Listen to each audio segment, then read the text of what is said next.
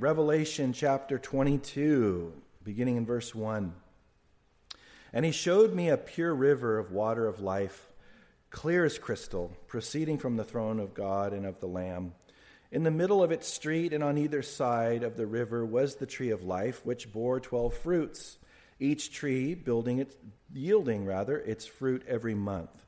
The leaves of the tree were for the healing of the nations, and there shall be no more curse, but the throne of God and the Lamb and of the Lamb shall be in it, and his servants shall serve him. They shall see his face, and his name shall be on their foreheads. There shall be no night there. They need no lamp nor light of the sun, for the Lord God gives them light, and they shall reign forever and ever. Then he said to me, These words are faithful and true. And the Lord God of the holy prophets sent his angel to show his servants the things which must shortly take place. Behold, I am coming quickly. Blessed is he who keeps the words of the prophecy of this book. Now I, John, saw and heard these things. And when I heard and saw, I fell down to worship before the feet of the angel who showed me these things. And then he said to me, See that you do not do that, for I am your fellow servant and of your brethren the prophets and of those who keep the words of this book. Worship God. And he said to me, Do not seal the words of the prophecy of this book, for the time is at hand. He who is unjust, let him be unjust still. He who is filthy, let him be filthy still. He who is righteous, let him be righteous still. He who is holy, let him be holy still. And behold, I am coming quickly, and my reward is with me, to give to everyone according to his work. I am the Alpha and the Omega, the beginning and the end, the first and the last. Blessed are those who do his commandments, that they may have the right to the tree of life, and may enter through the gates into the city. But outside are dogs and sorcerers and sexually immoral and murderers and idolaters and whoever loves and practices a lie. I, Jesus, have sent my angel to testify to you these things in the churches. I am the root and the offspring of David, the bright and the morning star. And the Spirit and the bride say, Come. And let him who hears say, Come. And let him who thirsts come. Whoever desires, let him take the water of life freely. For I testify to everyone who hears the words of the prophecy of this book. If anyone adds to these things, God will add to him the plagues that are written in this book. And if anyone takes away from the words of the book of this prophecy, God shall take away his part from the book of life, from the holy city, and from the things which are written in this book. He who testifies to these things says, Surely I am coming quickly. Amen. Even so, come, Lord Jesus. The grace of our Lord Jesus Christ be with you all. Amen. Let's pray together. Father, we are very much aware of our weaknesses and our inability to properly assimilate and appropriate your word apart from your Holy Spirit. And we, Lord, we yield to him right now, that he would teach us, that he would be our teacher, Father, and we want your word to have its full place in our lives in general, but specifically for this set of verses, God. We thank you for this revelation. We thank you for revealing yourself, Jesus, to us. We thank you for warning us about what's going to happen in this world. And we thank you, Lord, for letting us see your seeking and saving heart on display in this book as you continuously are reaching out to the lost throughout it. And so we commit this time to you. We ask, Father, that you would make application with these verses to our hearts as only you can by your Spirit. And we commit it to you in Jesus' name. Amen. Please be seated. Well, we've been looking at the new heavens and the new earth. The old ones have passed away. Isaiah chapter 65, Isaiah chapter 66, Psalm 102, Jesus speaking, saying, heaven and earth will pass away, but my words will never pass away. Peter, in his second epistle in chapter 3, wrote already, and we've learned that the elements will melt and everything he'll stop holding it all together by the word of his power. And it will just go away, just as he promised. We've seen that there will be no more mourning or crying nor pain, for the old order has passed away. By the way, if you don't have a Bible, we have Bibles on the table so you can follow along. You're not going to get a lot. I mean, we really follow the word closely here. So we've seen that him promise to take away all the evil and all the crying and pain. He's going to wipe away every tear. And we're also told in chapter 21 that this new Jerusalem was being prepared and adorned for us. Prepared and adorned for us like a bride. And we talked about how brides prepare, and they don't prepare just to be, satisfactory or just to fill a role or whatever. They prepare to blow away the groom and everybody else of their beauty and so forth, and present themselves as prepared for that groom and so forth. And so now we're the bride, and we're going to see him prepare this new Jerusalem as much as any bride, and more so, would prepare for their groom. Now, specifically last week, we saw the dimensions and the architectural design of New Jerusalem. We saw it descend from heaven, come out of heaven. We weren't told if it lands on earth, on the new earth, or if it just suspends there. People guess. We'll be happy with whatever decision God makes related to that, but it does descend from heaven. We saw that it's a cube, 1,500 miles wide on each side on this cube. 1,500 miles is the distance from Maine to Florida. It's the distance from California to Colorado. And we also saw that these walls are going to be 216 feet thick. That's almost a whole football field thick. And we saw that these foundations, there were 12 of those foundations of precious jewels and so forth. The names of the 12 apostles are on those foundations. These gates, there's 3 gates on each side.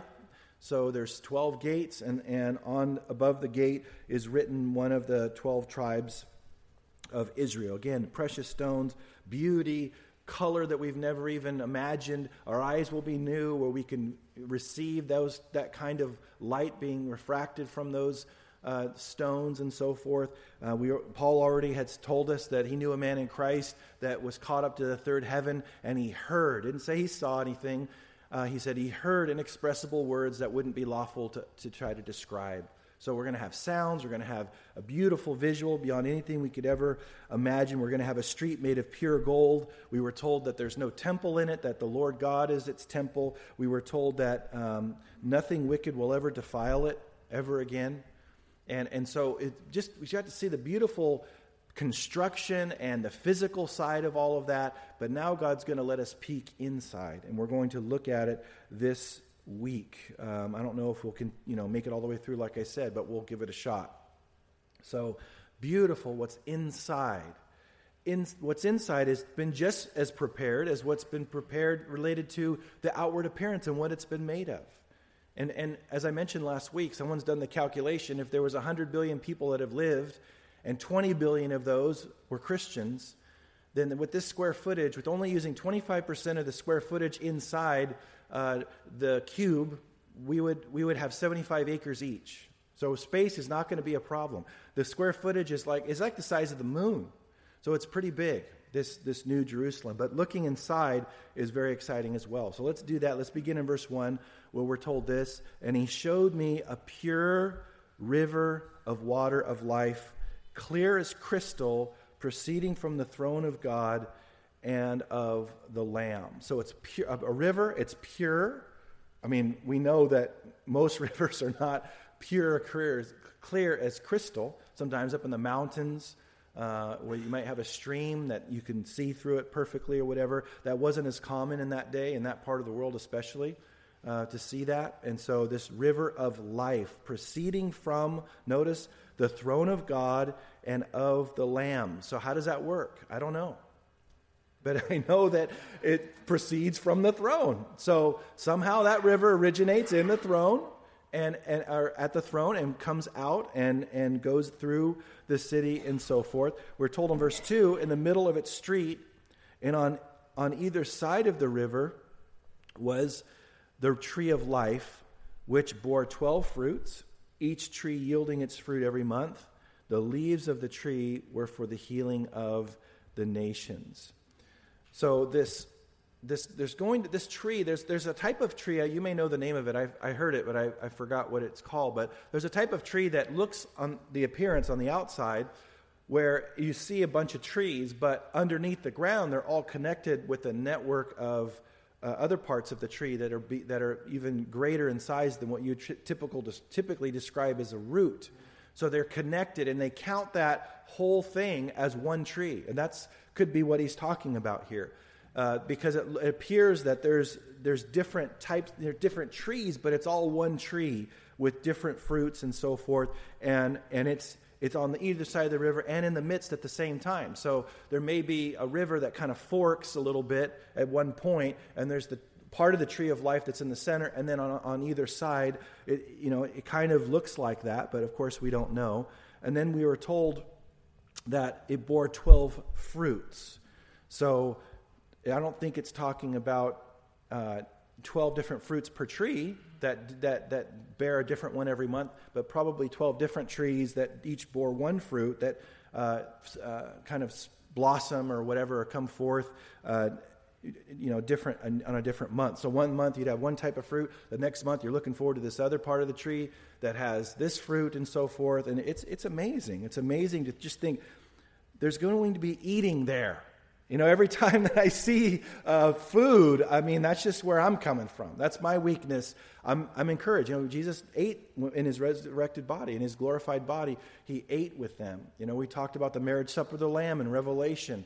So there's going to be food there. And so he says that this tree, each month, it bears a different kind of fruit. And notice it says at the end of verse 2, the leaves of the tree were for the healing of the nations. And that begs the question, what do nations need to be healed of in heaven?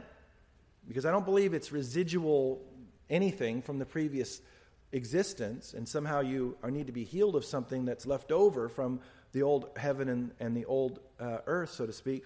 And I don't know specifically what. I know that the Greek word has to do with therapy. So it's therapeutic. It's not necessarily that you're sick, so to speak, but it's a way that we get nourishment. It's a way that we get therapy in that sense. Now, if you go back to the tree of life, because the tree of life, as we know, was in the Garden of Eden. I personally believe this is a different tree of life.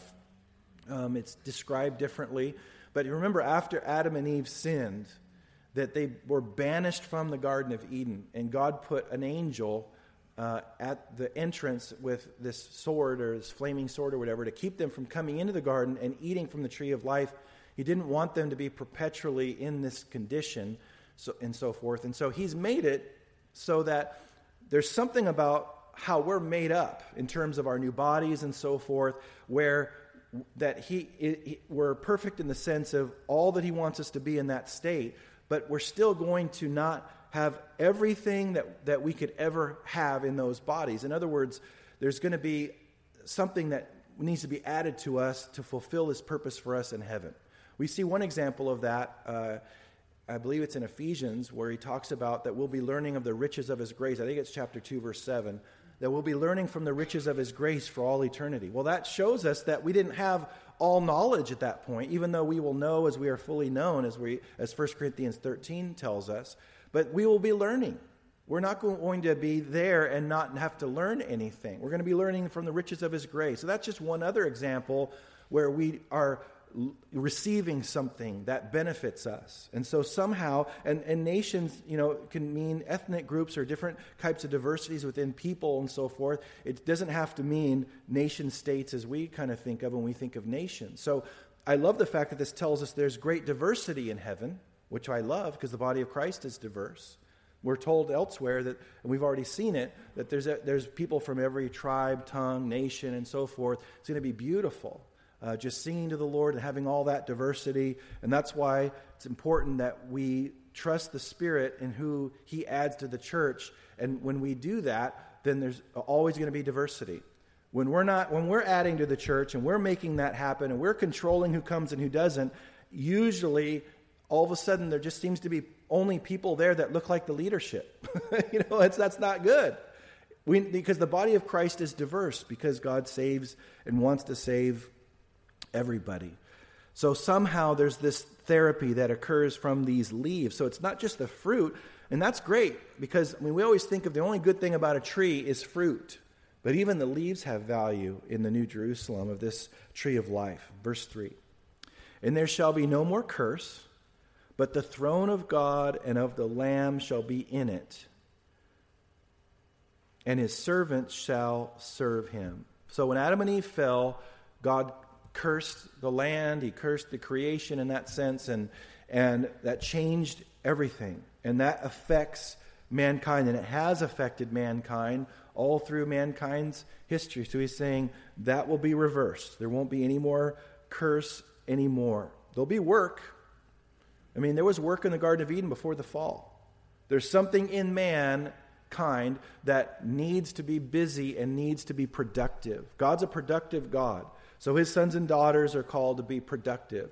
So it doesn't mean that we will have the same type of work that we have now, the kind of labor that we do now, because that's part of the curse. That was part of Adam's curse, the curse that he had to, that he was involved with and so forth. And so there won't be that in that sense, but we still will be busy about his business. Notice at the end of verse 3 that his servant shall serve him. Very important. Well, when I get to heaven, what are we going to be doing? Playing a harp and sitting on a cloud? No, that's something else. That's a banjo. They weren't playing that on a harp. But what are we going to do up there? What is it going to entail? We're going to be worshiping God. We're going to be ruling and reigning. We've already seen that. But also we see here that we're going to be serving him. So just like when someone has a problem with us needing therapy from these leaves, well, what about God? He's having people serve him.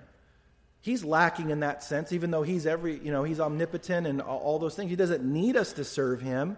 He's pretty self-sufficient, but he wants us to serve him. See, that's the thing about worship, and I'm glad we talked about it earlier, is that when we worship him, and everything that we do for him is worship. Everything in life that we do for him is an expression of worship. That's why the faithfulness that we express in that service to the Lord is so much of a higher calling than things that we get paid for in the world. And unfortunately, it's lower on people's lists of importance. They will put more energy and more focus, and they'll put more attention to things that are temporary. We need to be faithful. We need to be good stewards. We need to be good witnesses at work. I'm not saying any of that. But it's eternal things that are going to outlast this life. And so we need to be faithful with those things. And so he calls us to serve him now.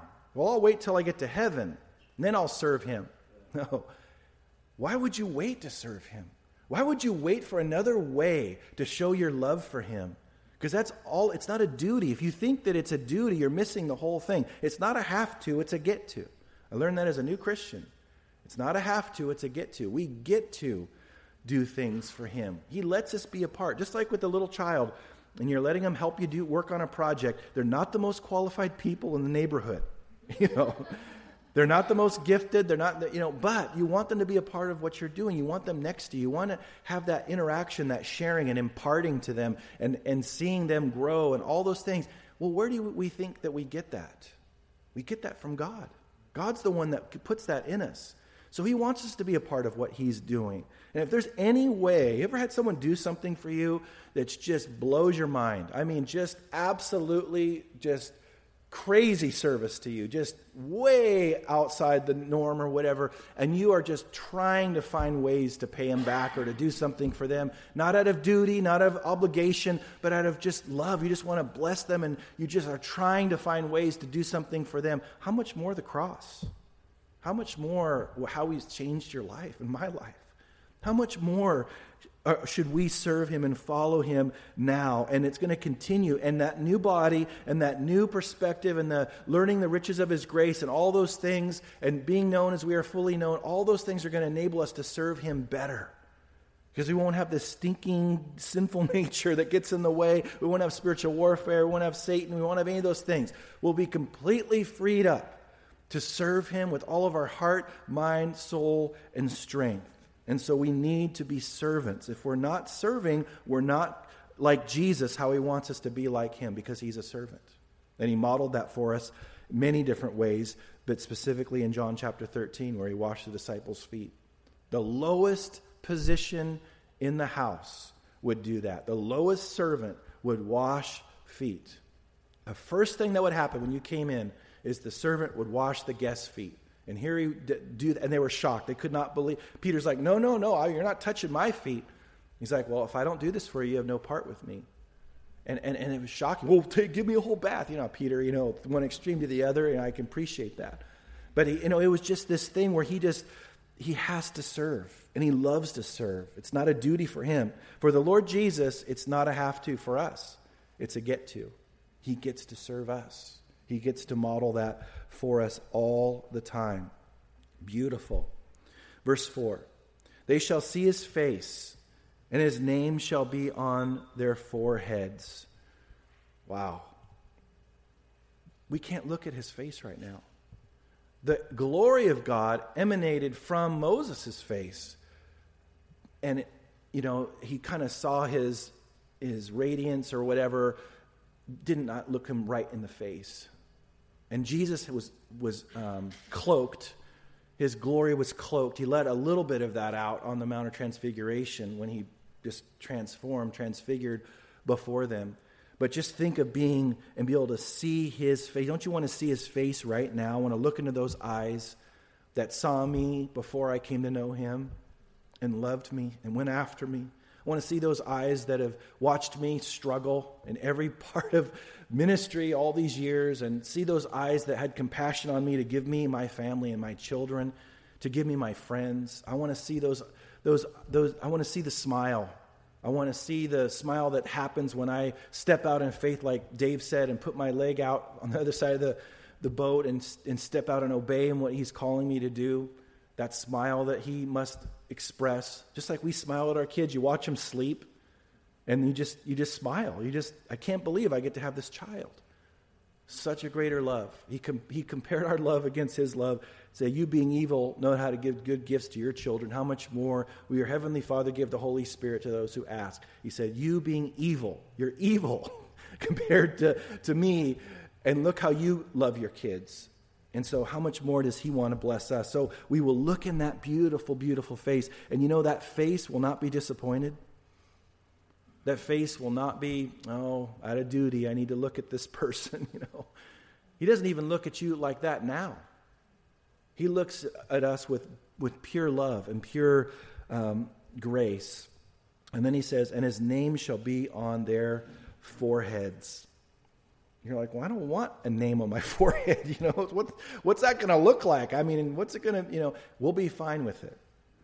Well, we have to think about what that means. What's the significance of him writing his name on our foreheads? It's ownership. When you own something and it's yours and you're claiming it, you write your name on it so that no one misunderstands whose it is. It's a claim of ownership. He owns us. We've been bought with a price, we're told. He owns us. He wants everyone else that sees us to know that we belong to him. And it's a beautiful expression of his love. Now he says in verse 5, there shall be no night there. They need no lamp, nor light of the sun, for the Lord God gives them light, and they shall reign forever and ever. So if you're a night owl, sorry, you're not going to be doing the night shift. There's not going to be any graveyard shifts if our ruling and reigning where it's at night and it's dark. We're going to have light all the time, but it's going to emanate from him because of his glory. We won't need lights. We won't need any of these things that make darkness light, because everything will be light because he is light. And that glory will shine forth and so forth. And it says at the end of verse 5, and they shall reign forever and ever. So part of our service to the Lord will be reigning. What does that entail? I don't know. Over whom will we reign? I don't know. But I know we're going to reign. Maybe he's going to create a whole new creation of beings or something that we're going to rule. And I have no idea. I just know it's going to be good. And I know it's going to be a privilege. The problem with our understanding, though, sometimes, is that he's called us to be reigning over what he has us in the middle of right now. And I don't mean in a governmental way. But I mean in the sense of when we walk into a room, we are bringing the kingdom of God with us into that room. We are the ones that are changing the dynamic in that room because we're bringing him with us. And we have supernatural words to tell people. He's told us that we have the keys to the kingdom. And he's called us to influence this world for good. And in that sense, we're walking in being more than a conqueror. We're walking in being someone that's reigning right now, that we are influencing situations. And so that's what he calls each of us to. But this is more of a governmental sense as well, added to that type of reigning. Beautiful. Verse 6. Then he said to me, "These words are faithful and true. And the Lord God of the holy prophets sent his angel to show his servants the things which must shortly take place." So here we have, remember in chapter 1, we saw that Jesus sent his angel to signify his vision or this revelation to John. It changed hands many times. So it went to the Father, to the Son, to his angel, to John, and then it went to the angels over each of the 7 churches, the pastors that oversee each church and so forth, to the people. There was this chain of custody that went all the way down, and so he's reiterating that and said these words are faithful and true. It means that they're trustworthy, that they were accurate and they are trustworthy. We can trust. It's almost like God's anticipating us going, information overload, it just seems too good to be true. I just can't imagine that we will actually be in this New Jerusalem and have this kind of life, with all these foundations and all these walls and gates and angels by each gate and so forth, and this river of life and the sea, this glassy sea before the throne, and this road made out of pure gold and so forth, this tree of life that bears these different fruits every month, and the leaves are for our therapy and so forth. It's hard to believe that. Is this really going to happen? He knows that we need that reassurance. And he says, these words are faithful and true. We can trust that. And so I have sent my angel to communicate this. You can trust it. You can, quote unquote, take it to the bank. Verse 7. Behold, I am coming quickly. Is that in red in your Bible? Yeah. Behold, I am coming quickly. Blessed is he who keeps the words of the prophecy of this book. Now, in the beginning, we saw there was a blessing associated with, was a beatitude in the beginning in chapter 1. Those that read and hear and keep. And the whole idea, as I went over there, is that the idea is public reading. What we've been doing.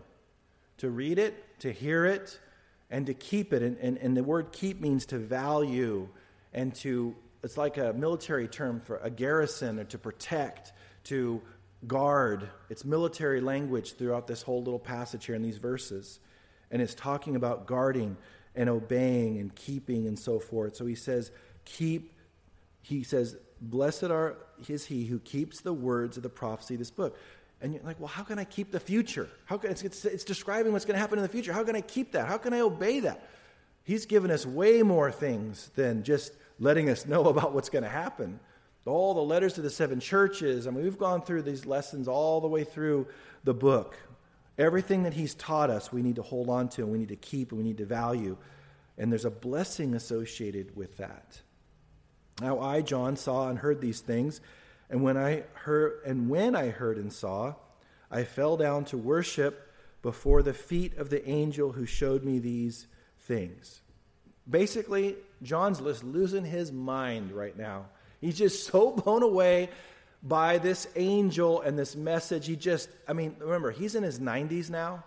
He's an old, seasoned, not just saint, he's an old, seasoned disciple of Jesus Christ. He's an apostle. He has one of his names written on those foundations that we read about. And here he is wanting to worship a created being. Remember, now let's even go further. He's a Jew. He knows the 10 Commandments. He knows no other gods before me. He knows what God says about worshiping an idol, which is a created thing. He knows that angels are created. He's worshiping an angel. He's going absolutely crazy momentarily. Insanity, temporary insanity. I don't know how you'd word it, but he's worshiping this angel. He's just caught up in the whole entire thing. It must have been amazing. But then there's this very appropriate response of verse 9. Then he, that is the angel, said to me, see that you do not do that. That's a nice way to say that. See that you don't do that. You're worshiping me, I'm the creation. You're the creation. We're only supposed to worship the Creator. So see that you do not do that, for I am your fellow servant. Angels consider themselves servants because they're ministering spirits, we're told. So everybody's a servant in heaven. We're servants. We're serving Jesus. The angels are servants. Jesus is a servant. Everybody's a servant. It's really, it just hits me so hard. Read Gail Irwin's book, Jesus Style, that we have in our equipping library. We learn all about Jesus being a servant. And your brethren, the prophets, and of those who keep the words of this book. So as we keep the words, then we have more in common with this angel because he is a fellow servant and of your brethren, the prophets, and he's a brother of those who keep the words of this book. And then he says the most important two words in the verse, worship God. Don't worship an angel, worship God. Satan wanted to be worshipped. He was an angel that wanted worship. That's why he was cast out of heaven, because he had pride and wanted to be exalted and lifted up. And he was cast down to earth. And when he was tempting Jesus, he said, bow down and worship me.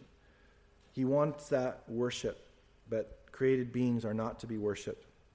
And then verse 10, notice this, and he said to me, do not seal the words of the prophecy of this book, for the time is at hand. Now in Daniel was told at one point to seal up the words, to seal up the prophecy. It wasn't for that time, because that revelation would have been detrimental to God's overall plan. And so he said, seal it up. But here he says the opposite. And John knew all about what God told Daniel. He says, I want you to not seal up the words of the prophecy of this book, for the time is at hand. What's interesting is that how many churches will actually teach the entire book of Revelation? What are they doing? They're sealing up the book. They're going against God's heart. I want this revealed. There is a purpose to it. There is a blessing associated with it. I've made it clear. I've made it easy to understand if you know how to study it. If you look at the Old Testament for the puzzle pieces that fill in the outline or the borders of the book of Revelation. So it's not something that's cryptic or hidden or God wants us guessing and you can never know. None of that. He wants it unsealed. He wants the whole world to know the revelation. Don't ever be ashamed of the book of Revelation. Be bold in proclaiming its validity and how God inspired it. He doesn't want it to be sealed. He wants the words to be released and to be spread. Then he says in verse 11, he who is unjust, let him be unjust still. He who is filthy, let him be filthy still. He who is righteous, let him be righteous still. He who is holy, let him be holy still. It's like, well, does God not want people to change? I don't understand this. And, people guess as to what he's talking about here. I don't know 100% for sure, but it very well could be that he's talking about this revelation. He's talking about the prophecy of this book and keeping the words of this book and not sealing the words of this prophecy. So he wants it out there. And he knows that it's sufficient. Remember when in Luke chapter, I believe it's either 15 or 16, where you have the rich man and Lazarus, and the rich man's wanting to warn his family and so forth, and God basically says that, if they don't listen to Moses and the prophets, they're not going to believe someone that comes back from the dead. God's revelation is enough. And I believe he's saying if they don't change based on the warnings that are in this book, then there's nothing that can be done. And it also tells us, and this is just a general principle, that we personally can't change anybody. Only God can change the heart. Only God's Spirit can open people's eyes. We have to be faithful to communicate the message, but we can't talk anyone into the kingdom. That's a general principle. But I think he's saying that at this point, people are going to be what they are after they read the prophecy of this book and that they don't heed the warnings. And so he's going to honor their free will. So that's my best stab at it. Again, some of this stuff is written for us to wonder about and look forward to and anticipate heaven, be able to ask him about. This might be one of those things. Verse 12. And behold, I am coming quickly, and my reward is with me, to give to everyone according to his work. Now, this is important because God wants to reward us. He says, behold, which means carefully consider. I am coming quickly, and my reward is with me. And the word quickly, it means it's imminent. And it also speaks to the fact that it'll happen suddenly, that when it happens, events will happen fast. But he's always had the church be watching and waiting in anticipation. It's healthy for us. But I can tell you one thing, we're 2,000 years, almost 2,000 years closer than we were at this point. So it's 2,000 years more quickly in terms of its coming, and we need to be ready for that. And he says, I will give to everyone according to his work. He doesn't say, I will pay to everyone according to his work. He said, I will give. So it's still grace. He's still going to bless us for what we do for him, but it blesses him that we are obedient. He saved us unto good works. Verse 13, I am the Alpha and the Omega, the beginning and the end, the first and the last. Blessed are those who do his commandments, that they may have the right to the tree of life and may enter through the gates into the city. He's not saying you can, by obeying his commandments, you can earn the place there and earn heaven and earn all of that. He's saying if you obey his commandments, you demonstrate to yourself and to others that are from without that you are truly a believer. Because if you're saved, you will obey him. And if you have no regard for obeying him whatsoever, you're not guilty, you're not convicted when you do wrong and so forth, then you're not saved. It's impossible for you to have the Spirit inside of you, and when you sin, to just continue on and repeatedly ongoing and not have any sense of conviction and needing to change. So he says that's going to happen. We need to keep his commandments and so forth, and we're blessed if we do it. Oh, I don't want to obey, it's a burden. And he's like, no, Jesus said my commandments aren't burdensome. My commandments aren't burdensome. My yoke is easy, my burden is light. Just trust me and let me do the work through your life. Yes, it's hard work physically, but everything, all that he gives us is sufficient to help us be faithful in those things. Beautiful. Okay, let's see here. I am the Alpha, verse 13, and the Omega, the beginning and the end, the first and the last. Okay, I already read that, 14, 15. But outside are dogs, a little Fifi. No, it's not those type of dogs. It's always, dog lovers are going to be getting me here. There were scavengers, they were unhealthy, even Gentiles were called dogs. There are many different types of people that were called dogs, talking about those that are wicked and so forth. And sorcerers, those that engage in sorcery. It's the word pharmakia there, where we get our word pharmaceutical. It's where they would engage in that kind of thing with mind-altering drugs. So that's what he's getting at there. And sexually immoral, and murderers, and idolaters, and whoever loves and practices a lie. It's really, we just overlook that in our culture. This lies, white lies. It's no big deal. If it doesn't hurt anybody, it's okay.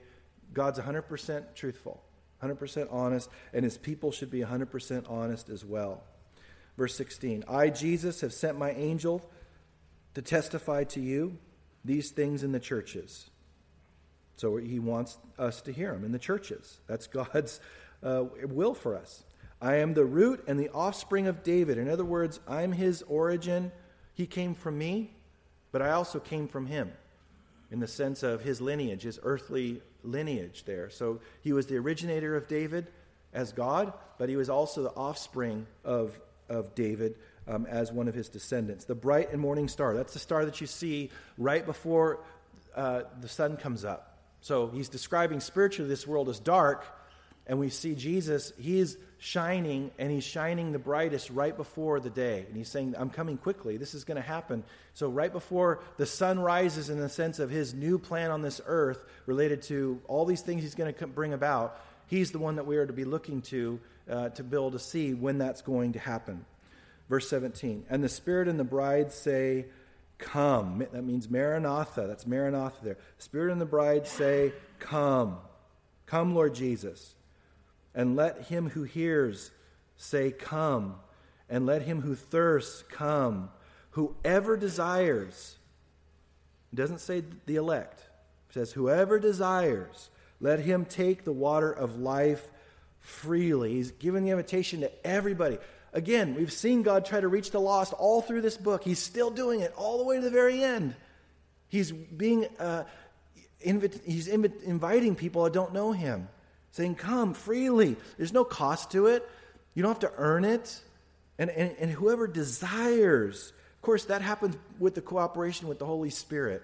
Because without the Holy Spirit, no one can come to God. So God, if a person is cooperating with the Spirit's wooing or drawing to the Father, then he will have that desire, and God will offer that and give that life freely without charge. Verse 18. And I testify to everyone who hears the words of the prophecy of this book, if anyone adds to these things, God will add to him the plagues that are written in this book. So that's a warning, a serious warning, because he knows that preachers would cave because of the harsh things, specifically the lake of fire. You can't weasel out of that. You can't under whatever your expectation is how people will react to that, you can't remove that. That's taking away from God's word. That's what the Sadducees did. Everything he says not to do is modeled by the Sadducees and the Pharisees. The Pharisees added to God's word by extra things and extra rules and all these things, these burdens that they laid on people. But Sadducees were the liberals of their day. And I'm not talking about politically, I'm talking about theologically. They took away from God's word. They didn't believe in the supernatural. They didn't believe in all these things. So when we preach this book, we have to go through the whole entire thing and not add to it. That's why you hear teachers that are responsible that teach this book. They say, apparently, it appears, this could be. I've said all those things because there's many things that we don't know for sure. And I have no problem not knowing something for sure when it comes to the Bible because there's a stricter judgment coming my way as a teacher. So he says, don't take away from it, don't add to it. It's interesting that Joseph Smith, the founder of the Mormon cult, that he did his own translation of the book of Revelation itself. He did his own translation, no language education or whatever, just was bored one day, I guess. I don't know. But he wrote it, and he just drastically changed it. So, I mean, what a warning there. And he says in verse 18, let me move on. And if anyone takes away from the words of the prophecy of this book, God shall take away his part from the book of life, from the holy city, and from the things which are written in this book. So this holy city is holy. It's set apart. That's what holy means. And whoever takes away or adds are going to receive God's judgment. If they add to it, they're going to receive the plagues. If they take away from it, they're going to have their names taken out of the book of life, actually I shouldn't say that. Their names won't appear in the Lamb's book of life, and they won't have any part in the holy city.